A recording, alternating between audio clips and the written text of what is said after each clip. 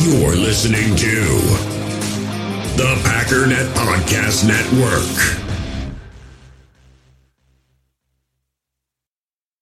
With threats to our nation waiting around every corner, adaptability is more important than ever. When conditions change without notice, quick strategic thinking is crucial. And with obstacles consistently impending, determination is essential in overcoming them. It's this willingness, decisiveness, and resilience that sets Marines apart. With our fighting spirit, we don't just fight battles, we win them. Marines are the constant our nation counts on to fight the unknown. And through adaptable problem solving, we do just that.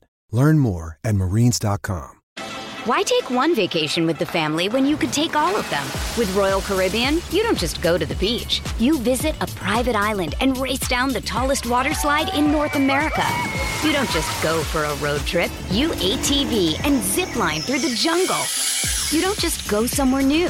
You rappel down waterfalls and discover ancient temples. Because this isn't just any vacation. This is all the vacations. Come seek the Royal Caribbean. Ships Registry, Bahamas. On the fake, Rodgers lets it fly, has Watson, he's got it on his feet and he's in for the touchdown!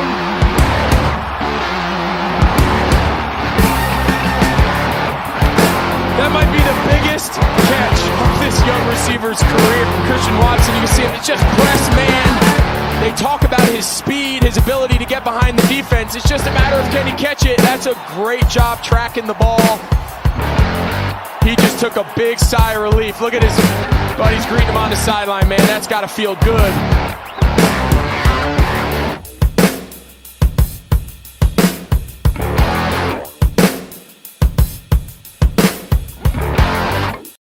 All right, what's up, guys? Welcome into Packers Total Access. My name is Clayton. You can check us out on Packernet.com. You can find me on Twitter at Packers_access. If you'd like to email the show, you can send a message to PackersTotalAccess@gmail.com. Also, if you want to text the show, text line has been lit up. I appreciate you guys taking the time to reach out. That phone number is area code 865-658-5824. Again, you can text that number, 865-658-5824. Give us a question, a comment for the show. Could be about anything Packers related, could be past or, history, could be current Packers, whatever you want to talk about. And we'll see if we can work it into the show. Now, we're getting hammered with texts, which is absolutely awesome. That's what we wanted. Again, I want to say over and over and over again, do not let this cut into the Packernet After Dark time. Make sure you're calling that number. Make sure we're keeping that phone line lit up. I have stopped calling into Packernet After Dark because you guys have absolutely crushed calling in, and I don't want to take away from any of those calls. I couldn't tell you how many times I listened to an episode and been like, God, man, I want to call in and ask this, but I know the lines are lit up, and we want to make sure the new callers get in there. I know Ryan does, and also the listeners before any of the hosts, right? So that's why I've tried to stay away. But guys, keep that lit up. Don't let this text thing, kind of cut into that. So if you've got time to call into Packernet After Dark and with one of these questions, it's not going to hurt my feelings at all. Give them a buzz first, and then on the go, shoot me a text. So again, though, it's been great communicating with you guys. We got a couple texts we're going to answer today, and then we're also we got a lot of stuff to cover, really. I mean, you got Brian Gutekunst and some of the front office down there at the Combine right now. Larry McCarron and the guys, Wes Hawkowitz, have done a great job giving you content coming out of there. So we're going to listen to them. We're going to really cover some free agent talk. We're going to cover draft talk. We're going to cover Kenny Clark's, the details of the restructuring of his contract, all those things. I do want to apologize for the voice. 2 weeks ago, I went from 39 degrees in Tennessee to literally less than 4 hours later, I was at 85 degrees in the Caribbean, and then came back to Tennessee. And, of course, it was back in the 30s again, right? And then this past week, we got all the way up to 81 degrees. And then I think tomorrow is going to be back in the 30s. So my body, my allergies, whatever you want to call it, it doesn't know what the heck's going on. So if I sound like I'm hitting puberty today, I apologize. It is what it is, but we've got water, we got coffee, we're going to get through it. So let's just jump right into the show. We're going to start off with a video from Packers.com, and this is one-on-one Larry McCarron, the GOAT. I love this dude. Love Larry McCarron. Rock is just awesome at what he does, the passion he has for the Packers. The only thing that bothers me is watching that pinky dangle off his hand. Man, that's tough to see sometimes, but he sits down one-on-one here with Brian Gutekunst, and nobody better to do it than Larry McCarron. But let's see what they had to say. Hey everybody, Brian Gutekunst joins us from the NFL Combine. And Brian, the signs all over the place say next is here. How are the Packers positioned for next? Yeah, we're excited. Obviously, this is a big period of time for us. The Combine is very, very important for us. So we just got out of draft meetings. Obviously, we've had free agency meetings. So as we go through this and gather this information here this week, it really starts to allow us to make the decisions that we need to make. Aaron Rodgers remains in the headlines, and from what you've said so far, everything concerning Aaron is on the table. He's going through his process, and we respect that. We have not had a chance to really have the kind of conversations we need to have before we move forward. So we're hopeful to have those soon, and then we'll make those decisions. But he does have a process that he takes some time in, and that's where he's at right now. Something that's also clear from what you've said at the Combine so far, Jordan Love is ready. Yeah, I think the one thing that I think this year showed us is he needs to play. That's his next step kind of in his progression. All quarterbacks and players in general to get to a point where that's the next step, and that's where he's at. And he's really worked hard, and it's a credit to him how he's progressed over the last couple of years. Let's get back to what you're here for, the Combine.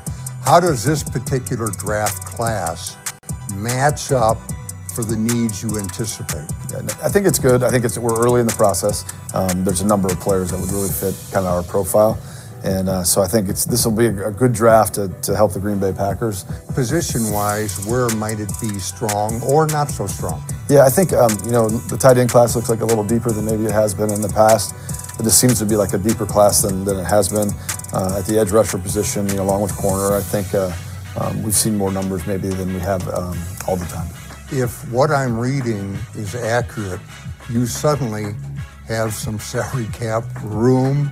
Is that the case? I don't know if Russ Ball would like me to say we have much room. I would say we've gotten under the salary cap, and we're working towards, kind of the things we need to do to make sure that if there are opportunities out there in free agency moving forward, that we could capitalize on them. Now, you have had great success signing the not-so-famous free agents. I'm thinking of Keyshawn Nixon, Devondre Campbell. What's the key to that success? You know what, I give a lot of credit to Richmond Williams, John Wojciechowski, our pro scouting staff. They do a great job. We have a process we believe in very much. And I think the key to that is just working that process each and every day and understanding the opportunities that present themselves. It can be at any time, and sometimes you're ready to make that opportunity work for you, sometimes you're not. But it's got to be a process each and every day, and those guys do a great job at it. I want to ask you about a couple of parts of your current team. One big part, Rashawn Gary. How is his progress health-wise? Yeah, all the reports are really good. Obviously, when he left here, we thought he was doing a great job, and we have a lot of confidence in people he's working with. Rashawn is a unique individual in the fact of how hard he works, and that is not something that we worry about too much.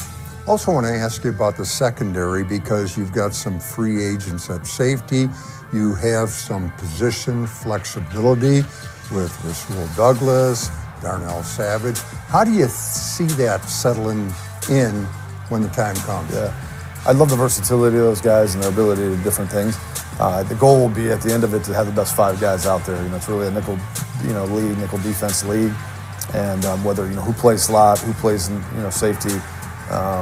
I think will really be determined through camp and how things with whatever new additions we might make. But I think the goal is to have the best five, and those two particular guys you mentioned to have enough flexibility to do a number of things, and that's helpful.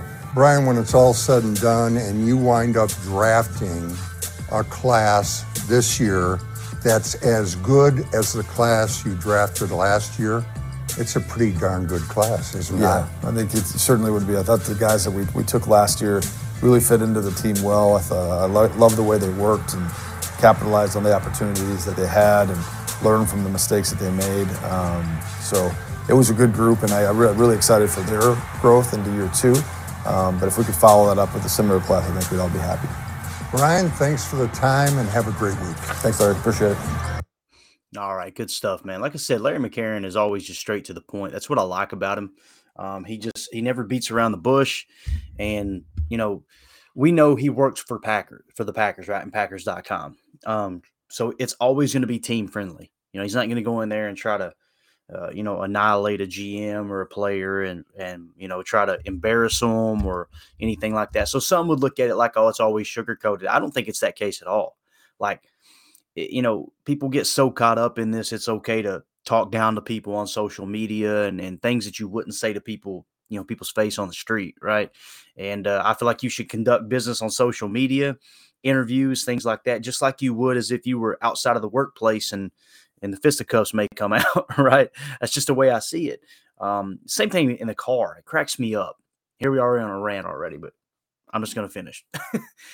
You're in a car, right? It's amazing how brave people are in their car, honking the horn, riding people's bumpers, things like that, right? Listen, don't get me wrong. I can't stand for people to go under the speed limit either, right? But every time I get close to that bumper, this is what goes through my mind. Would I walk on somebody's heels on the sidewalk? No, you wouldn't, right? Cutting people off, locking up the brakes, right? Walking into a gas station. Would you just jump in front of somebody, put your arm on them, push them back, and go in the door before them? No, you wouldn't. Because people feel protected behind that steering wheel, right? They feel protected behind those door locks. So kind of look at social media the same way. And what I'm getting at is, no, it's not that Larry McCarron's being a rump kisser or whatever, right? He's very respectful in the questions he asks, and he does it in a very business-like approach. He's very team-friendly. To me, he's a throwback. He's a throwback to how the reporters were back in the day when the Packers were trying to survive. And we've talked about history segments like that, where the Green Bay Press-Gazette was more of a hype man for the Packers than actually reporting on what was good and what was bad. Right. And I'm not saying it should go all the way back to that. It was something that was very, very necessary for the Packers to survive during those down years. Okay. But I think I would rather hear someone report on the positives and point out the negatives rather than report on the negatives and barely point out the positives. If that makes sense. So that's why I like Larry McCarron. But let's just talk about some of the things they just hit on real quick. Just some notes that I jotted down. Anytime the general manager speaks, I get into the X's and O's and I get into the management aspect as well. So anytime something happens, when I'm watching a game, I'm taking notes. When a general manager is talking about a topic or whatever that I'm interested in, I take notes. So here's what I came away with. First of all, they're gathering info, right? When he talked about gathering info, at the combine, that's all it is. It's the final information to complete your board. Now, some people would argue and say, no, the board's already complete, and they're just confirming what they've seen on tape with the combine numbers. I think that's silly to suggest, although that's what I recommend. I lean on the tape. I lean on how did they play on the field rather than the measurables, okay? James Harrison would not meet the Packers' metrics as far as an edge rusher. And look how good James Harrison was in Pittsburgh as an edge rusher, right? Because he wasn't tall enough. He he didn't have the reach. He didn't have all these things that these quote unquote measurables, right? So I think there's pros and cons to both, but to pretend like it doesn't exist is just silly. Okay. Now the strengths and the weaknesses of the draft. Once you gather that information, that's what they're doing. It's not a coincidence that the NFL schedules the combine before free agency. Why? You can get that final information, complete your board, and now you see the strengths and weaknesses of this current draft class, and that determines how aggressive you will be or how, inaggressive. I don't even know if that's a word. Probably not. You know me, redneck lingo. That's going to determine what you do in free agency and how aggressive you are, right? Based off of the strength of the draft class. So all this is falling into place now as they're compiling this information. Another thing he touched on was Jordan Love. There was no hesitation, guys. Now, Jordan Love's ready. The next step is for playing time. We've got to the point now where we've evaluated everything we possibly can, and we believe he's a starter. He didn't say this, but I'm kind of paraphrasing him, past comments. They believe he's a starting quarterback. Now, how will he react in game time situations? He could react in a way that he's the next I really hesitate to say it, but I'm going to say it because we were hesitant to say it about Aaron Rodgers coming in after Brett Favre, right? And look, it happened, right? But when he gets on the field, will he be at that Aaron Rodgers level, or will he drift back to just an average starting quarterback in the NFL? Or will he fall back to where he's not even a starting caliber quarterback? I don't believe that. I hope that's not the case. I want the Packers to move forward with Jordan Love as soon as Aaron retires, or both the team and Aaron agreed to part ways, a mutual understanding there. And I want Jordan Love to be the next big thing. But to me, it seems like Goody thinks he's the real deal, which is really exciting. Now, they talked about the tight end draft class a little bit, right? They said the tight end class is deep, the edge class is deep, and the cornerback class is deep. Okay, those are the three positions that Goody mentioned unwarranted, right? Or, unsolicited, I guess you could say. Unprovoked. Trying to think of how many words I can misuse in this one podcast here while sounding like a 13-year-old with my voice changing. So if the tight end class is deep, the edge class is deep, and the corner class is deep, that could mean a couple of different things, right? If the tight end class is deep in this draft, then that means that may affect the tight end market in free agency. We'll talk about that here in a minute. If the edge defender class is deep, and we know that's a tier 1 position, more of those fly off the board early than that one safety that we feel like is the top safety in the draft, and Brian Branch, we being me, my personal opinion. I'm not speaking for Jake or Ryan or anyone else. That's how I see it. I think Brian Branch is hands down the best safety in the class. So if a bunch of edge defenders fly off the board early and a couple tight ends fly off the board early, maybe Brian Branch is sitting there for the Packers to take at 15, and it lines up with their board, if indeed it does, then you take him there and bam, you've got your starting free safety, right? Now, that's if Goody's assessment matches everyone else's across the league, which we know it won't match everyone's, but he's definitely got a better grab on the amount of talent and level of talent in this draft than an idiot like me does, right? And then he said corner is heavy. What does that mean? If it's a deep cornerback draft, then maybe we take a corner and slide Rasul Douglas to safety. That may be an option, right? I don't put anything out of the realm of possibility right now because, he talked about this. He talked about, the DBs. The goal is to put the best 5 on the field, and they feel like they have flexibility. Now, I somewhat disagree with that. I think right now Savage needs to be the slot. I think your boundary corners need to be Rasul Douglas and Jair Alexander. So who's going to play safety? We have 0 safeties on the roster right now if that's the case, as far as starting caliber, quote-unquote starting caliber, or even borderline starting caliber. So that becomes a huge need if you go with that rotation, right? So maybe you sign one in free agency and or you draft one, right? Or a couple. Who knows? But I do feel like the safety class is one of the weaker positions in this draft personally, at least on the top end where you can go, that's a starting caliber safety. Now, you know how it is. If you've got several safeties bunched up with second and third round, I don't want to say grades, but tiers, then, maybe you take a couple swings and you land one, right? Like a Christian Watson. You take him early in the second round, and some would suggest that he's better than some of the wide receivers that were taken in the first round, right? So the other thing he talked about is our pro scouting staff. This is fascinating to me, this whole topic, because what a lot of fans don't understand, and I've been trying to dig in a little deeper and understand how front offices work, is you've got a pro scouting staff, right, / process. What does that mean? It means, he said, do they fit our profile, right?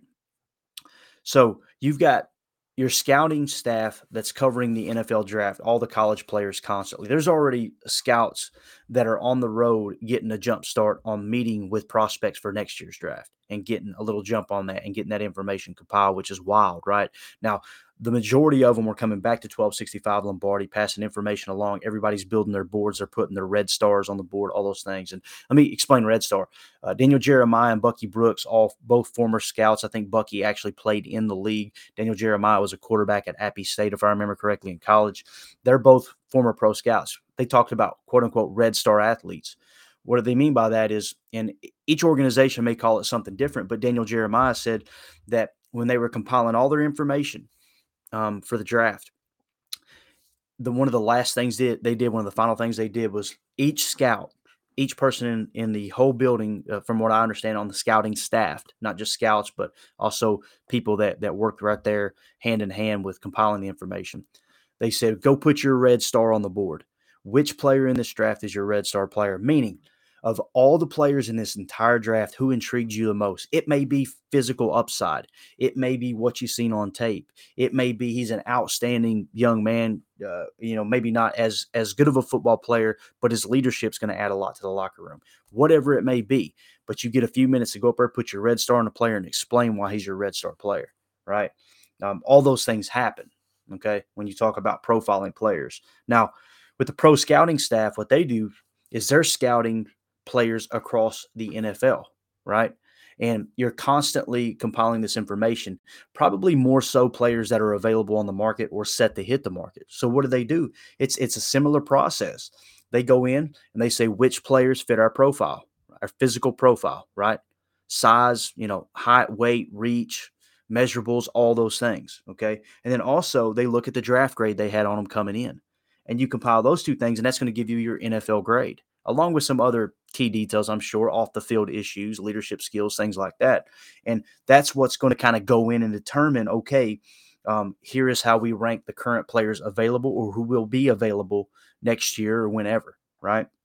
So when someone hits the market, they go and look at that profile and go, okay, bang, yeah, this guy's a green dotter. This is a guy that's a good fit for us, right? And the other thing Brian Gutekunst talked on real quick was just Rashawn Gary. They said they are not worried at all. If you know Rashawn Gary, you know what kind of worker he is and the attitude he brings to the table. And he's going to be ready to go as soon as he can be ready to go. I'm still hoping mid-season he'll start on the pup. Maybe he can be activated by like week 7, week 8. Who knows, though, man? He may surprise us and come out of camp and be ready. I wouldn't be surprised with Rashawn Gary, but we've also got to be realistic, and especially I'm a little gun shy now when it comes to David Bakhtiari and Elton Jenkins and what happened there, because we were just, it's just an ACL, no big deal. You've seen how big of an issue that can be, but you are talking about players that are carrying a little more weight than Rashawn Gary, but then you also got to think of the torque that he puts on his joints, his knees coming off that edge. So, all right, with that being said, let's move on to the first text message. This comes in from our buddy Goose from Canada. Goose is one of my favorite people, man. He's just non-biased in every opinion. Anytime he talks, I listen, because every time that he gives an opinion, it's what he thinks is best for the Packers, not what will fit his opinion from the past or a certain narrative or, vendetta he might have. Goose is just a genuine person I absolutely love. I've learned so much from him as a Packer fan. But Goose starts it off right. Roadhouse. Who are some realistic floor-setting free agents the Packers could pick up so they can field a team? I know we need 2 safeties and at least 1 tight end. Goot will absolutely make sure we have at least a floor before the draft. We had a little bit of exchange back and forth. We won't get into that. But not a heated exchange. It was friendly. Calm down. So here's the thing. When you look at quote-unquote floor players, that could be anybody, right? But here's the quick answer, and it's so boring, Goose, but it's our own players, right? When you look at tight end and free agents and safeties, right? Not free agents, tight ends and safeties. Mercedes Lewis, Robert Tonyan, Tyler Davis, players like this, right? Now, why would you take them over a free agent?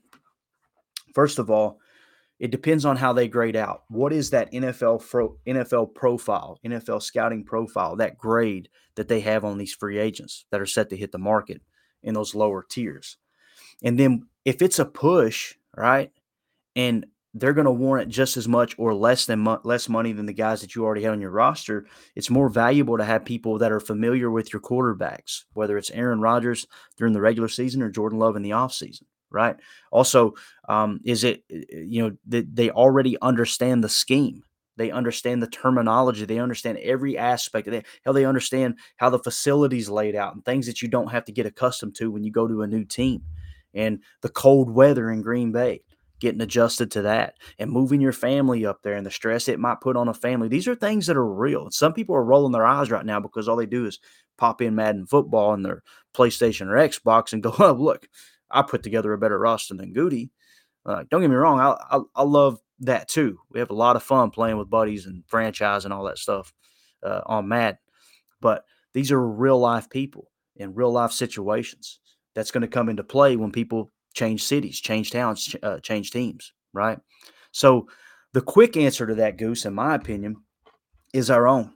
At tight end, Mercedes Lewis, Robert Tonyan, Tyler Davis. Those are probably going to be the most popular pick for the Packers as far as bottom tier floor building the basement of the team out, which I completely agree with you. That's the way to go, right? At safety, you got Adrian Amos and Rudy Ford hitting the market, right? So let's do this. Let's look at the draft real quick, okay? Or not the draft, I'm sorry, the free agents. Let's look at that real quick. At the tight end position, this is according to PFF. The top tight end in this year's free agency is Dalton Schultz. He's ranked 20th amongst free agents, though. Keep that in mind. There are 19 other players in free agency that PFF thinks is a better football player than Dalton Schultz, okay? When you look at his grades, 2022 grades, 68.3. Some of you are going, oh, that's bad. Do you remember what our tight end grades were? That's quite a bit better than what we had, right? So the PFF WAR grade is number 9, the number 9 tight end there. Now, last year he was a 78.2, but this year, 68.3. Let's go down to the second free agent tight end is Evan Ingram. He's 45th amongst free agents, okay?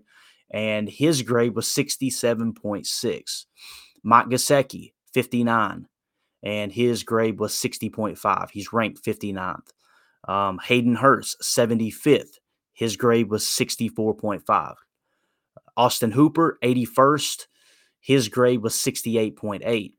And then the last one here of the top 100 free agents is Foster Moreau, ranked 99th. His grade was 61.1. Why do I mention that? These are the guys that PFF considers to be the top candidates to sign in free agency. None of those grades wowed you this year, right? So what are they expected to get contract-wise? Dalton Schultz, $14.5 million average per year. Would you sign Dalton Schultz for $14.5 million? Because I know I wouldn't. Evan Ingram, $12.7 million per year. Nope. Mike Gesicki, $13 million per year with a 60.5 PFF grade. Not doing it. Hayden Hurst, $9.5 million average per year. That's still too high for me, right? Austin Hooper, $8.5 million. Still too high. Foster Moreau, the very last one, the 99th ranked free agent, $9 million per year. Now, you guys remember when I was talking in the playoffs about how important tight end is, right? And we keep overlooking it. We keep looking past it. Dalton Schultz on the Cowboys, playoff team. Evan Ingram on the Jacksonville Jaguars, playoff team. Mike Gesicki, Miami Dolphins, playoff team. Hayden Hurst, Bengals, playoff team. Austin Hooper with the Titans, not a playoff team. And then the Raiders, Foster Moreau, not a playoff team. So the top 4 tight ends in free agency were on playoff teams. That's not a coincidence. And these aren't great gangbuster tight ends. But what I was pointing out when we were talking about this during the playoffs is that's the difference a tight end can make. We keep overlooking this as if tight end is this just position. Oh, don't worry about it. Get one later in the draft. Who cares? The teams who have great tight ends, or at least solid to good tight ends, are the teams that are succeeding on offense. It's huge in the running game, especially if it's a tight end that can play all 3 positions. They can play attached to the offensive line, they can play flex, and they can play boundary, right? None of these guys really grab me as that. I mean, I guess they all could, but they're not great at all 3. We've got 2 tight ends in this draft coming up that people are saying are great at all 3 of those positions. Michael Mayer is a better in-line tight end, but he can play all 3. And then you've got Dalton Kincaid, who people are saying is a better flex tight end. So that's the difference. But I've got them in the same tier in the draft. I've got Dalton Kincaid slightly higher than Michael Mayer. But if you're going to run 21 personnel and attach that tight end 90% of the time, not with the 21 personnel, but having an attached tight end, Michael Mayer's your guy, right? If you're going to run a West Coast spread type offense, a lot of 11 personnel, 10 personnel where you're going to flex the Y out, then yeah, probably Kincaid would be the one you would want to go with. But both tight ends can play both positions. What I'm getting at is, in my opinion, anybody can be a bust, don't get me wrong. But in my opinion, those 2 tight ends I mentioned are better than all of these top free agents. We know the ceiling's higher, but I think right now they could go in and play just as well or better than those 68.3, 67.6, 60.5, 64.5, 68.8, and 61.1 PFF grades. All right, so now how does that come into play, Goose? Will one of these top free agents market go cold? Will the tight end or the safety position market go cold? What's going to determine whether it goes cold? Just like anything else in the business world and in the game of life, It's supply and demand is what drives the cost of a product, good, or service, right? So supply and demand, what did we learn? What have we learned so far? Based off my information I've compiled, based off what Brian Gutekunst said, based off what Jake Shavink said, other people across the board, they said this is a good tight end draft, right? This is a tight end heavy draft. Heck, Jake was mentioning the tight end from Georgia, Darnell Washington, that I hadn't really looked at much. He had mentioned several other players. So when you look at it like that, if it's a tight end heavy draft, that equals a cold free agent market for these tight ends here.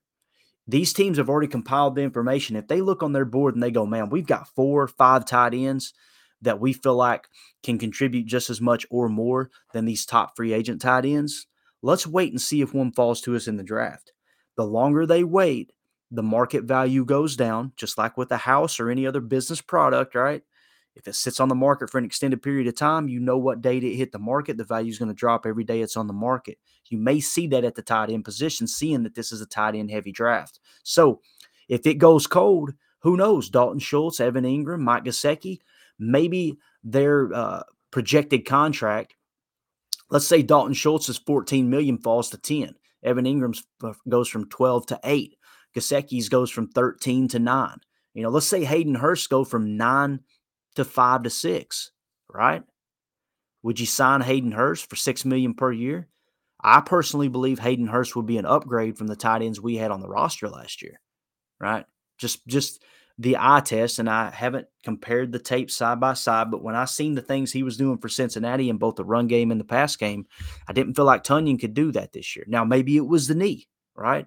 And maybe Tonyan will be healthy, which kind of goes back to my original point, Goose, that kind of feels like our own tight ends are the ones that are going to be on the radar, simply because if it's a push across the board for these low-level talent, isn't it funny? We were sitting here going, man, they need to re-sign one of these tight ends, or we need to do something about a tight end position early. But now as we get into the free agency, this is playing right into the Packers' hands to sign 1, 2, maybe all 3 of those guys back because the market might be cold, right? And that, to me, is kind of how it seems like it's playing out. So the safety position now, that's a different ballgame. We all have smartphones, and we all know they're pretty amazing, but they also can be amazingly distracting, especially when we're around other people. So US Cellular wants us to reset our relationship with our phones by putting down our phones for $5. That's right, a company that sells phones wants us to put down our phones. And to see what we find, learn more at uscellular.com/built-for-us. In the hobby, it's not easy being a fan of ripping packs or repacks. We get all hyped up thinking we're going to get some high-value Jordan Love card, but with zero transparency on available cards and hit rates, it's all just a shot in the dark. Until now, introducing slab packs from arenaclub.com, the only repack that provides real value, a complete view on all possible cards, and clear hit rates for each one. Now when I buy slab packs on Arena Club, it finally feels like I know what I'm getting. And honestly, the best thing for me and my son is the fact that we're kind of novices into this. When I walk into a card shop with my son, and a card says it costs $40, kind of just taking his word for it that that's a good value. So I appreciate the transparency on grading, as well as just getting excited about seeing what you could potentially get. Right now, you can get 10% off your first purchase by going to arenaclub.com/packdaddy. Wow, that's crazy offer. 10% off a $400 slab pack. That's $40 right there. Anyways, that's arenaclub.com/packdaddy for 10% off your first purchase. Why take one vacation with the family when you could take all of them? With Royal Caribbean, you don't just go to the beach. You visit a private island and race down the tallest water slide in North America. You don't just go for a road trip. You ATV and zip line through the jungle. You don't just go somewhere new. You rappel down waterfalls and discover ancient temples. Because this isn't just any vacation. This is all the vacations. Come seek the Royal Caribbean. Ships Registry, Bahamas. Another day is here, and you're ready for it. What to wear? Check. Breakfast, lunch, and dinner? Check. Planning for what's next and how to save for it? That's where Bank of America can help. For your financial to-dos, Bank of America has experts ready to help get you closer to your goals. Get started at one of our local financial centers or 24/7 in our mobile banking app. Find a location near you at bankofamerica.com/talktous. What would you like the power to do? Mobile banking requires downloading the app and is only available for select devices. Message and data rates may apply. Bank of America NA, member FDIC. Let's look at the safety position. The top-rated safety free agent is Jesse Bates III. He's the fourth best prospect according to PFF. Fourth. Okay. Next is Jordan Poyer at 19. Then Chauncey Gardner-Johnson at 25. Von Bell at 46. Jimmy Ward at 48. You see what I'm saying? Taylor Rapp, 61. Julian Love, 62. Juan Thornhill, 67. Donovan Wilson, 72. Adrian Amos, 79. Rodney McLeod is 93rd, and then Devin McCourty, 95th. Marcus Epps, 96th. Duron Harmon, 97.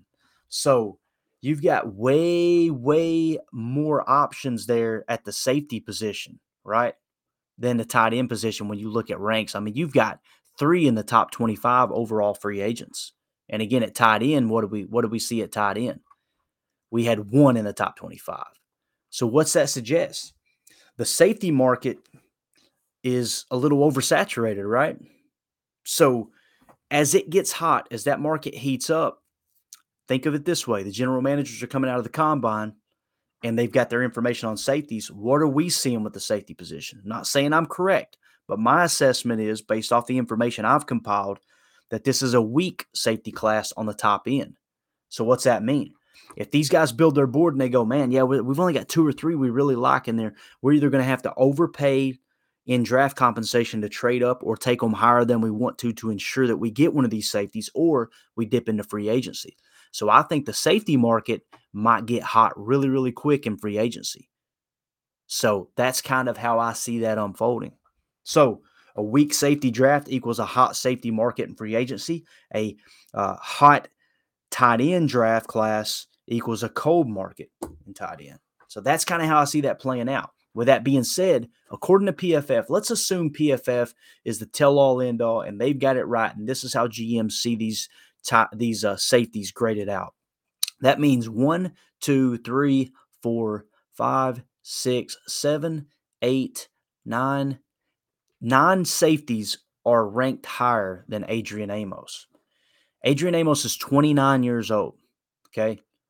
Above him, a 28-year-old, 27-year-old, 24-year-old, and Julian Love. Julian Love is one of my favorite players in free agency this year. I've always felt like Julian Love is a little underrated. I wouldn't mind to see the Packers make a run at him. We'll talk about contract, costs here in a second. Taylor Rapp, 25 years old. Jimmy Ward's 31 years old, but playing at a pretty good level. They're 80.6 PFF grade last year. Von Bell, 28.2, 25.1 for Chauncey Gardner-Johnson. Jordan Poyer is 31 years old, but graded really, really high. You know, his PFF grade had been solid up to this past year. It dipped a little bit, 65.7. And then Jesse Bates, of course, he peaked in 2020 at 90.1. 2022 was 67.8. And in 2022, his grade was 71.9. He's only 26 years old. The point I'm making is, Adrian Amos has got 9 other safeties graded higher than him, and he's one of the oldest. His projected contract, guys, is $5.5 million per year. So if the market's going to be hot, let's stick to that 5.5 and say that's good assessment, right? Let's say that's a good assessment. Is it worth it to bring Adrian Amos back for less money than Donovan Wilson, Juan Thornhill, Julian Love, Taylor Rapp, all these other guys? Me personally, I see safety as a tier 2 position. So with safety being a tier 2 position, it's pretty far up there on the priority list. I wouldn't mind to spend money on the safety position. So let's say you do go in and you've got $20 million to spend. You got $20 million in flexibility on the cap this year. I'm not saying it's there right now. I can't remember I've heard some people say we're at $13 million under the cap right now. I've heard some people say we're at $17 million. Again, that $5 million buffer there, I could care less which one is right. But you could get to $20 million real quick with David Bakhtiari's contract being adjusted. So if you got your pick of the litter here and you really want to go break the bank, I don't think Jesse Bates is as good as people think he is. He's not worth $15 million a year for me. Jordan Poyer, if you got him for 2 years and they're suggesting $11 million guaranteed, but 8.5 average per year, then you could cut ties with him after 1 year if the contract's structured right at $8.5 million. I would be okay with that, with him anchoring that safety position, although he is 31 years old. He's not a long-term answer, but that might be a quick patch up there for a decent price. Chauncey Gardner-Johnson at $11.5 million. That's a little high for me, although he is 25 years old. You could go sign him to a 4-year deal, and that be your safety cog there for the next 4 years, or at least 3 years, depending on how the structure of the contract is. That could be a potential there, right? Von Bell, $7.3 million. He's 28 years old, right? His PFF grade the last 3 years, 71, 72, and 69. So he's been pretty steady there. When you talk about low floor player, Goose, I know you're talking about kind of building the foundation of the safety and tight end position just to make sure we can fill a roster. But that seems like a pretty safe bet right there. If he's coming in at $7.3 million average per year, and he's 28 years old, you give him a 3-year deal, that wouldn't sound too bad to me. Maybe you can give him a little bit cheaper if you throw a little more guaranteed into it. You know, they're saying $13.2 million guaranteed. Obviously, over 3 years, it'd be a $21 million contract. What if somebody offers that and you come in and say, we'll give you $15 million guaranteed, he would really consider that, rather than knowing that 3rd year I'll probably get cut anyway because I'm going to be over 30 years old. Jimmy Ward, man, he's up there in age. If you could get him for $6 million and plug and play him for a couple of years, yeah, I'd be about that. Taylor Rapp at 25 years old. I kind of feel like he's been overrated a bit. He peaked last year, so he's hitting the market at the right time. 67.5, 64.5, but last year, 76.2 PFF grade. It's very interesting. I could see the Packers being aggressive at the safety position. Me personally, the one I've got a crush on, and you guys know why, it's because he's a Notre Damer, is Julian Love. 24 years old. He came in the draft really young. I feel like he was underdrafted. He played for the Giants last year. 55.2, 55.4. Last year he jumped to a 66.7. That's a low floor player. I'm not giving $7 million for him, but if the market goes cold and you can get him for $3 to $4 million, I wouldn't mind to see him on the roster and give him a shot. But the one that's really sticking out to me, though, guys, the safe bet would be Von Bell. Pretty decent price there at $7 million, or a little bit cheaper. And if you want to really go in and be real aggressive, I personally am staying away from Jesse Bates if the market really does warrant $15 million per year, just because he's been very inconsistent with the PFF grade. But you might have one or two players here that you could plug and play for a year or two, in Jordan Poyer or Jimmy Ward. So Jimmy Ward at $6 million, if he's going to perform in the 80s PFF grade wise, that fixes your safety position.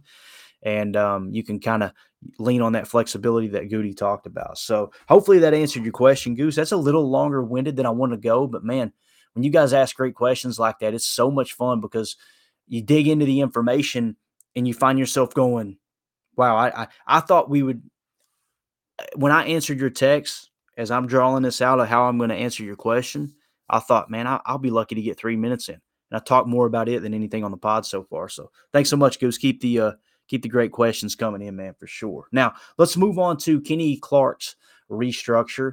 And let's kind of dip into it a little bit deeper than we did before. Rob Demovsky put a tweet out, and he said, Kenny Clark's restructure breakdown.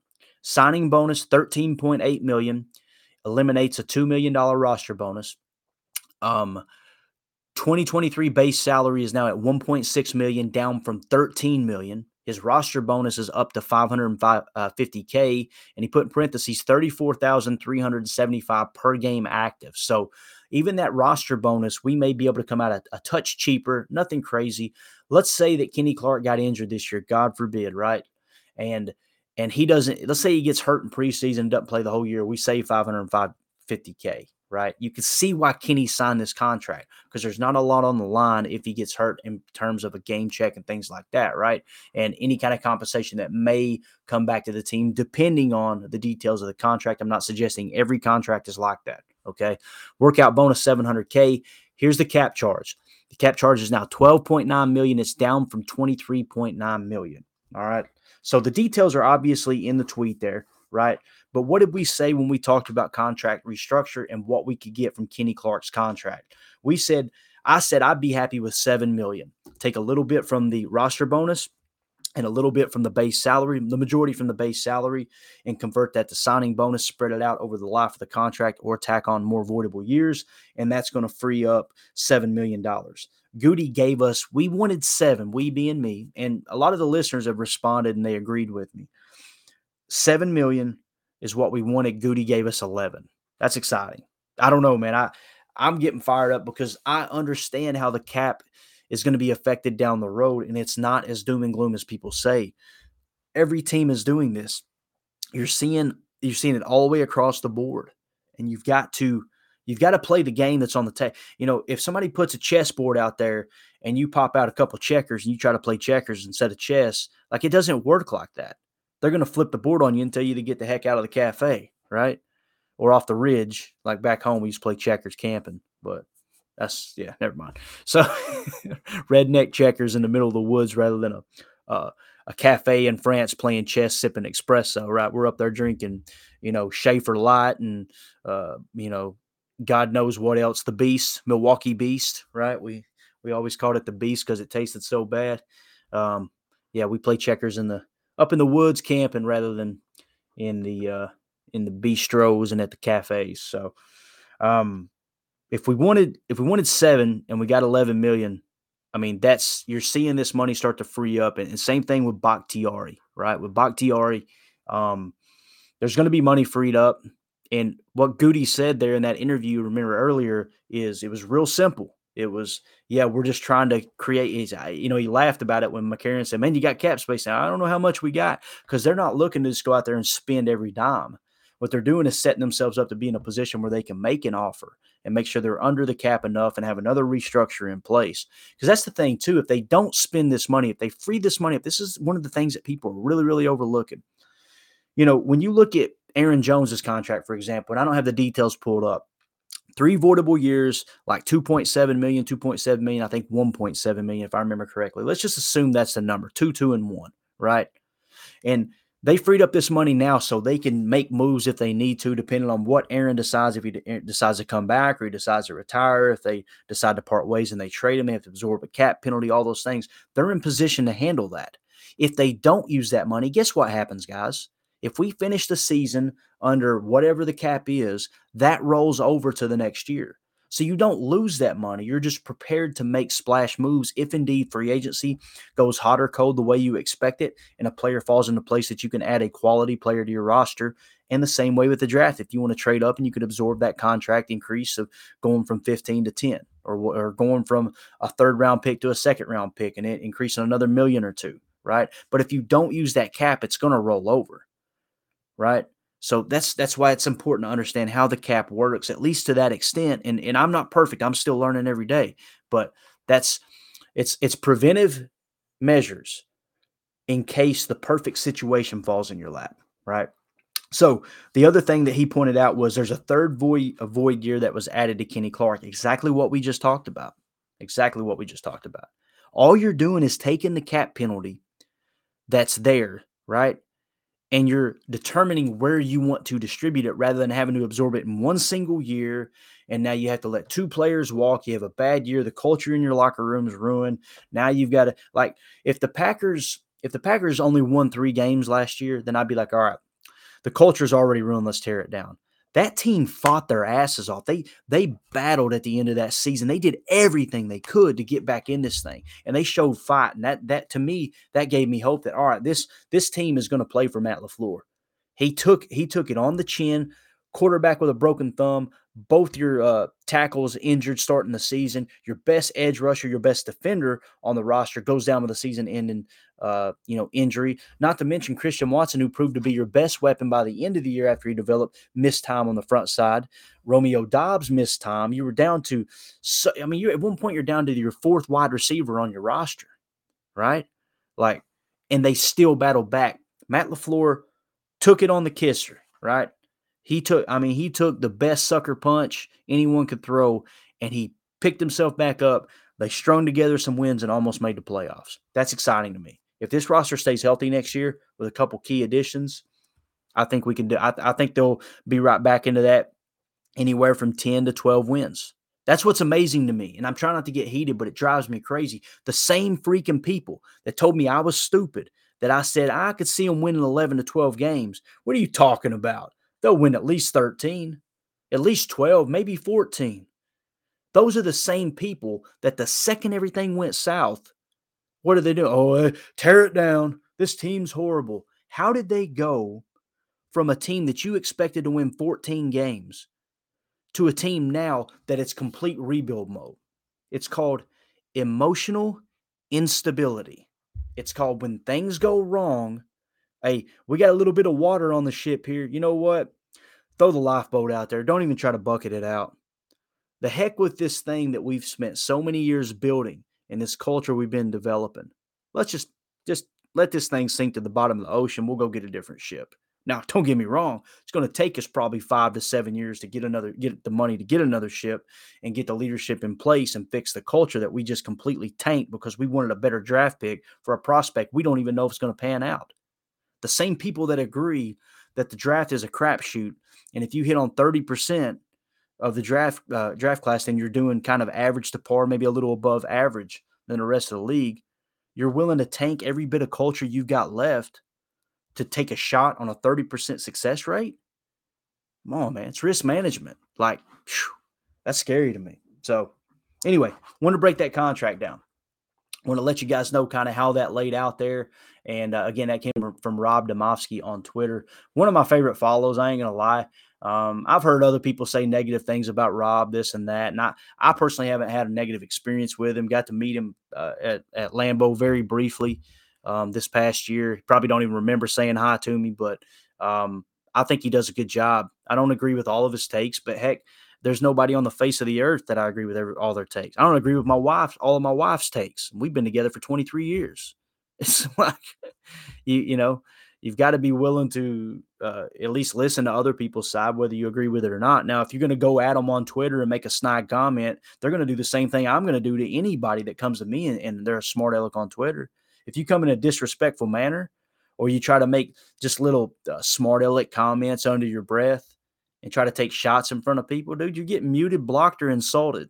And when you get insulted, I'm going to embarrass you. I'm going to cut you deep. I guarantee you that's why some people don't like Rob. But anyway, until he crosses me, I like him. He provides a lot of information. All right, let's move on to the next topic, and this is going to be our final topic. This is a text that comes in from a listener, Andy Monday, another one of my favorite interactions, I guess you could say.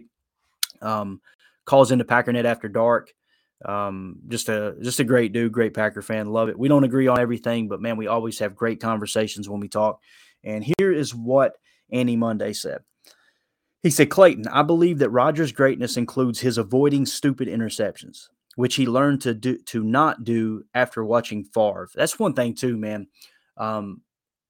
People said, yeah, Aaron gets to learn behind Brett. It was exciting, but at the same time, it's like, man, do we want him being reckless with the football? He was totally the opposite, which is really cool because he got to kind of see how that cost the Packers games, right? How many times did people, they were done with Brett because he just made stupid throws that he shouldn't make because that's the gunslinger in him and it's exciting and this and that. And it's like, man, the Rams playoff game, oh my God, what did he throw? 6 interceptions? 5, at least 5. I think it might have been 6 interceptions in one playoff game, right? And people were done with it. So we get Aaron, and what does Aaron do? Like Andy pointed out, it's almost like he watched Brett and was like, I'm not going to play like that. So he plays very conservative. And then what happens? Well, he never takes the shots. Okay, he never takes the shots. This guy over here is yelling in my ear that he's playing hero ball. The other guy's telling me he's got a high completion percentage because he never throws the ball down the field. Like, and this isn't directed at Andy, obviously, but that argument always me up.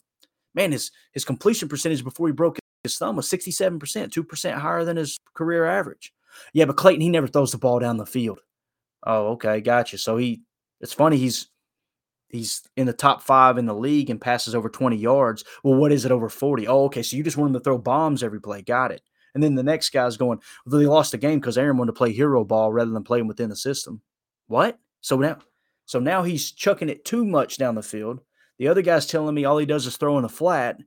You can't have it both ways. He says, but many fans are unhappy with the throws he doesn't make. There you go, bingo. What things that Aaron doesn't do that you want Jordan Love to do? And that's a tough question, Andy, because like that's where I'm at in the whole Jordan Love saga, right?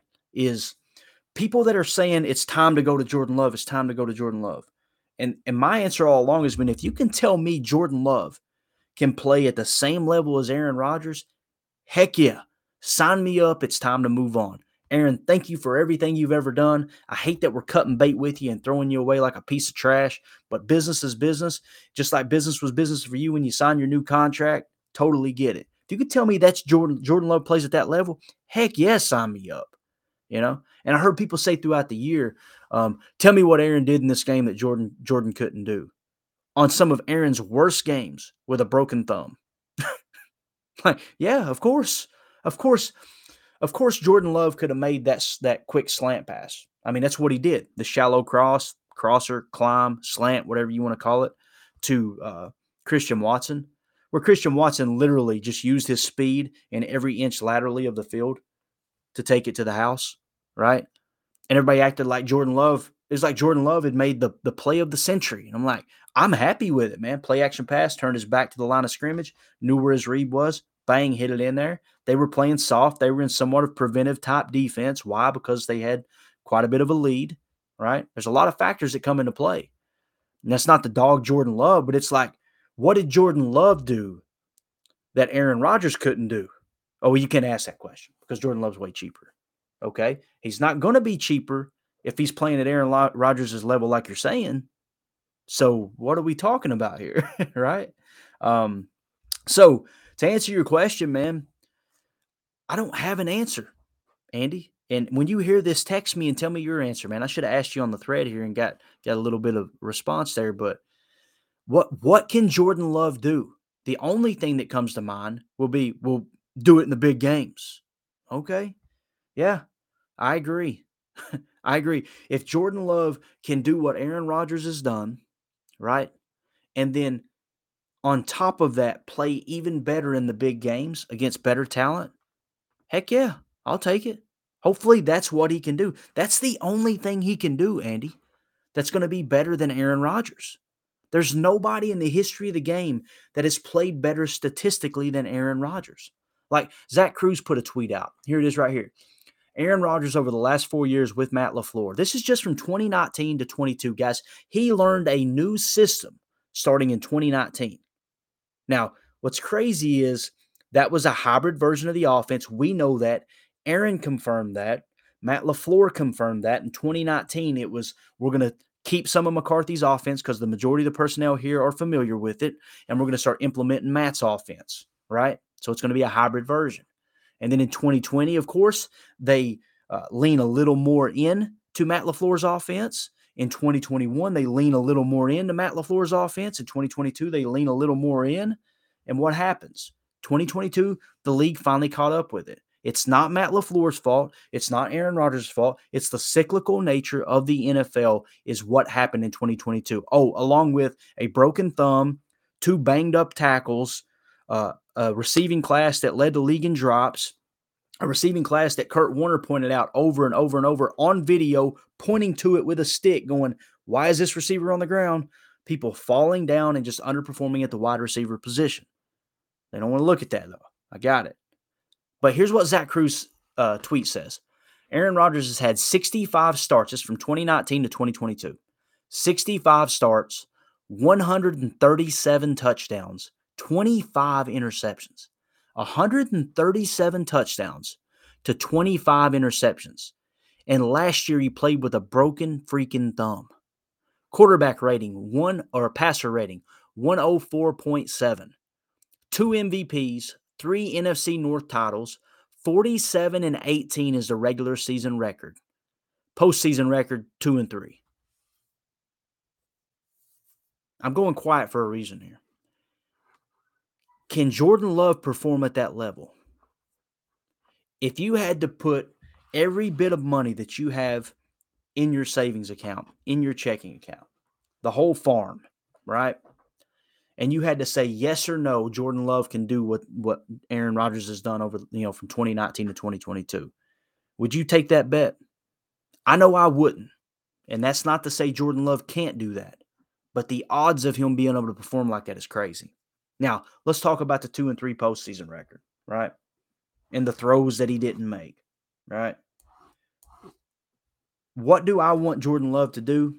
And Andy, I know you're not asking me, from a cynical nature. So please, if I come across a little bit of a smart aleck here, it's not directed at you.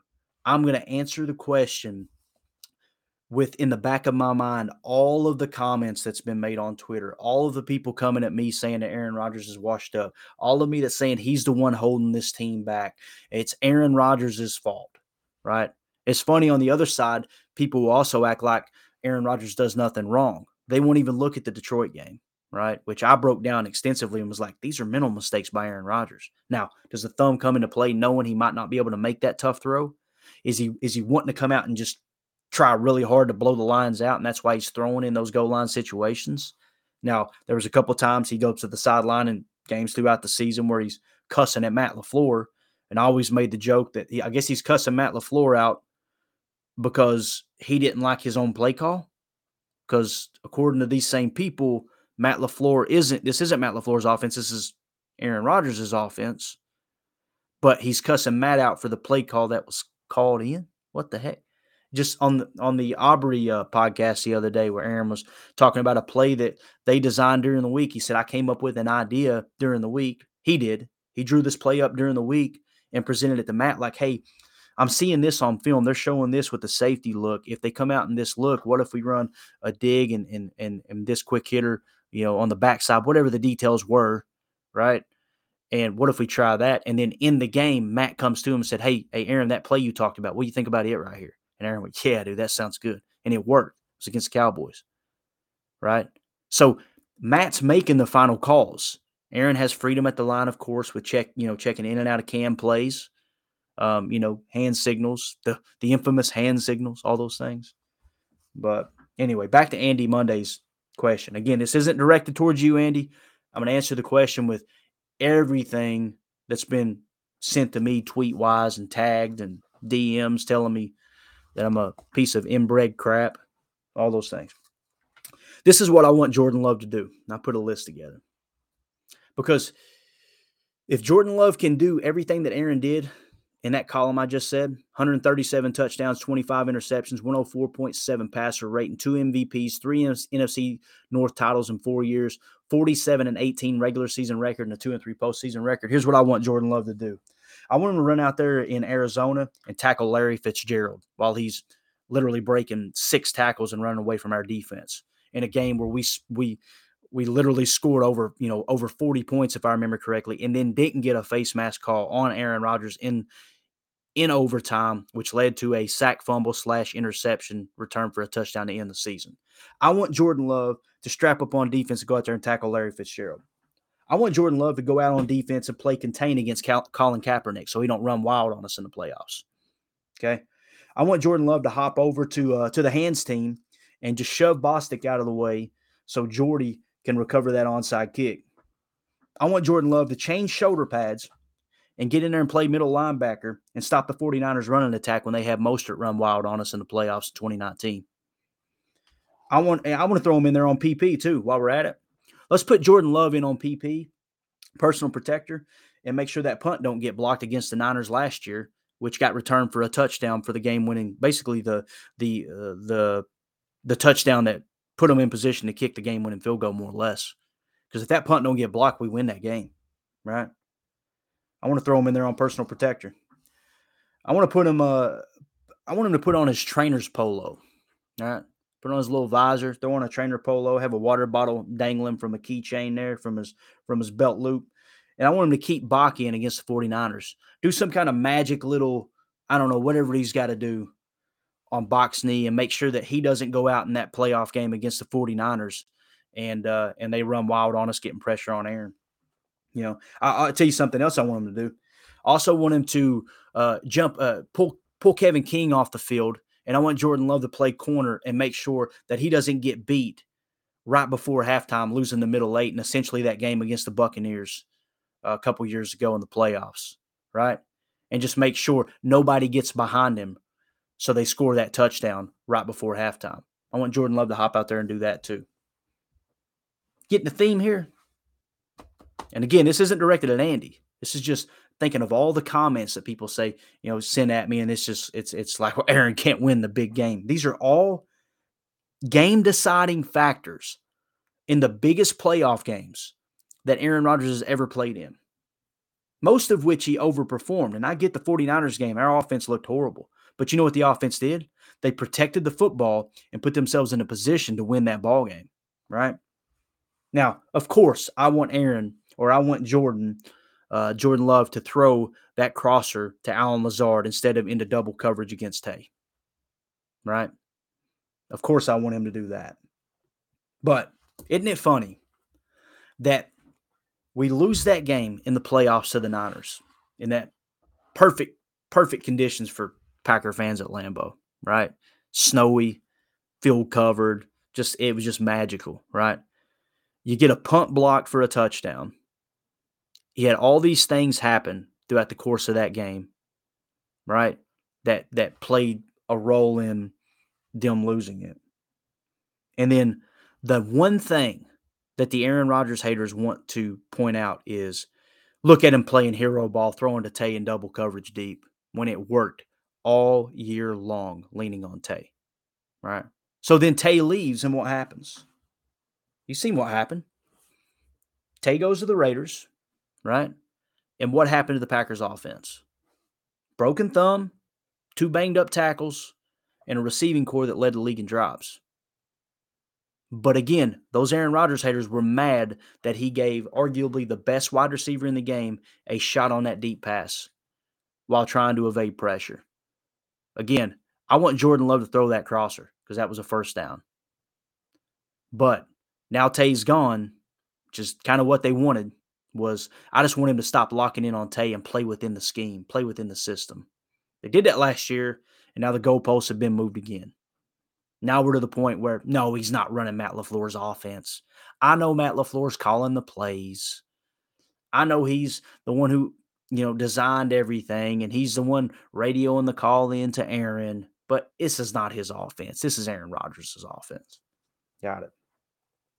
All I'm saying is they didn't like him throwing the ball to Tay too much, right?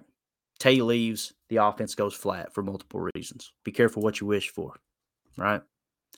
And when it comes to Jordan Love, and again, 137 touchdowns, 25 interceptions, 104.7 passer rating, 2 MVPs, 3 NFC North titles in 4 years, 47-18 regular season record, 2-3 postseason record.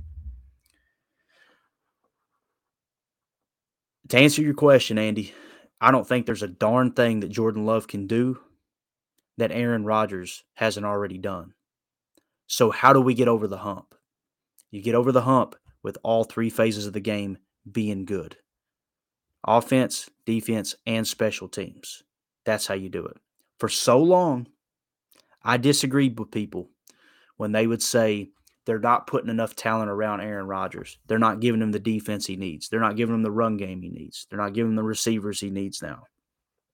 I've disagreed with it over and over and over, thinking this team's good enough. But, man, when you look at it, I just read off the top of my head, just from my memory, 8 different scenarios where Aaron Rodgers was playing lights out or at least good enough to win the ball game. And another aspect of the team let the team down. And you didn't hear Aaron one time say, well, we lost because of this, we lost because of that. But, boy, they'll paint that picture for you. So I hope Jordan Love comes out and does what we just talked about, Andy. I really do. But, man, I don't know how to answer your question other than if he can magically fix these other issues that cost us playoff losses that now somehow have all fallen on Aaron Rodgers' shoulders. If he can't do that, the answer to your question is he can't do anything. Because if Jordan Love plays at that level with those numbers and that kind of result, then I'm not going to go and say, this is on Jordan Love, he can't win the big game. That's silly. And nor would you or anyone else. No one would look at those numbers and then blame Jordan Love and say he just can't win the big game. You'd be looking at the middle 8, right? Giving up the big pass against Tampa. You'd be looking at the missed field goals, the blocked field goals, the blocked punts, all of those things. Wide receiver drops, several drops in that game too that people don't mention. That's the stuff you'd be looking at, and rightfully so. It's a team sport. You've got to be good in all 3 phases. And over the last nearly 2 decades, for the most part, we've been really good on offense. And during his prime years, I never thought I'd be saying this, but during his prime years, we put out there mediocre defenses outside of 1 year, in my opinion. And very, very bad special teams. So I hope we keep this special teams train rolling. Let's improve the special teams a little bit more this year. It doesn't have to be dramatically more, but they did improve pretty significantly last year, in my opinion. That starts with bringing back Keyshawn Nixon. And let's continue to bolster this defense. But the goal should be offense good, defense good, special teams good. Not offense great, defense average, special teams horrible. Or not offense good, defense, above average, special teams bad. Right? And then last year, of course, I think you would kind of say that the offense was bad, right? The defense was average, and the special teams was good. It's just the volatility has got to stop. You've got to have a solid team in all three phases of the game to put yourself in a position to be successful and win the big one. I mean, when you look at who won it this year, Kansas City, I mean, there was nothing about Kansas City's special teams that were horrible, right? It was adequate. Their offense was great. Their defense was solid. And their special teams was just good. So that's kind of how I see it, man. Appreciate you taking the time to message us, Andy, dude. It's always great interacting with you. And by the way, man, I seen what you were talking about last night in the Western Sky. Freaking awesome. I'm into that stuff too, man. I love checking out stuff when it comes to the stars and just things like that, dude. But appreciate you taking the time. Appreciate your friendship, both you and Goose both. Thank y'all for taking the time to message us. We're gonna get out of here, guys. Didn't want to end it on a somber note, but at the same time, man, that's the truth best I know it.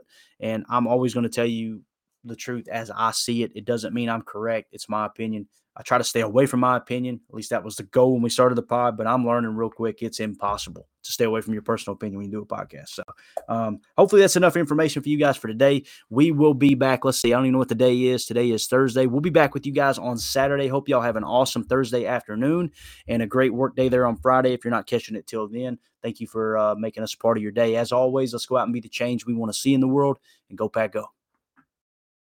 On the fake, Rodgers lets it fly, has Watson, he's got it on his feet and he's in for the touchdown!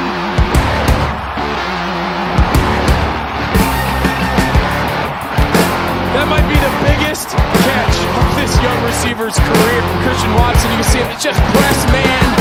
They talk about his speed, his ability to get behind the defense. It's just a matter of can he catch it. That's a great job tracking the ball. He just took a big sigh of relief. Look at his buddies greeting him on the sideline, man. That's got to feel good.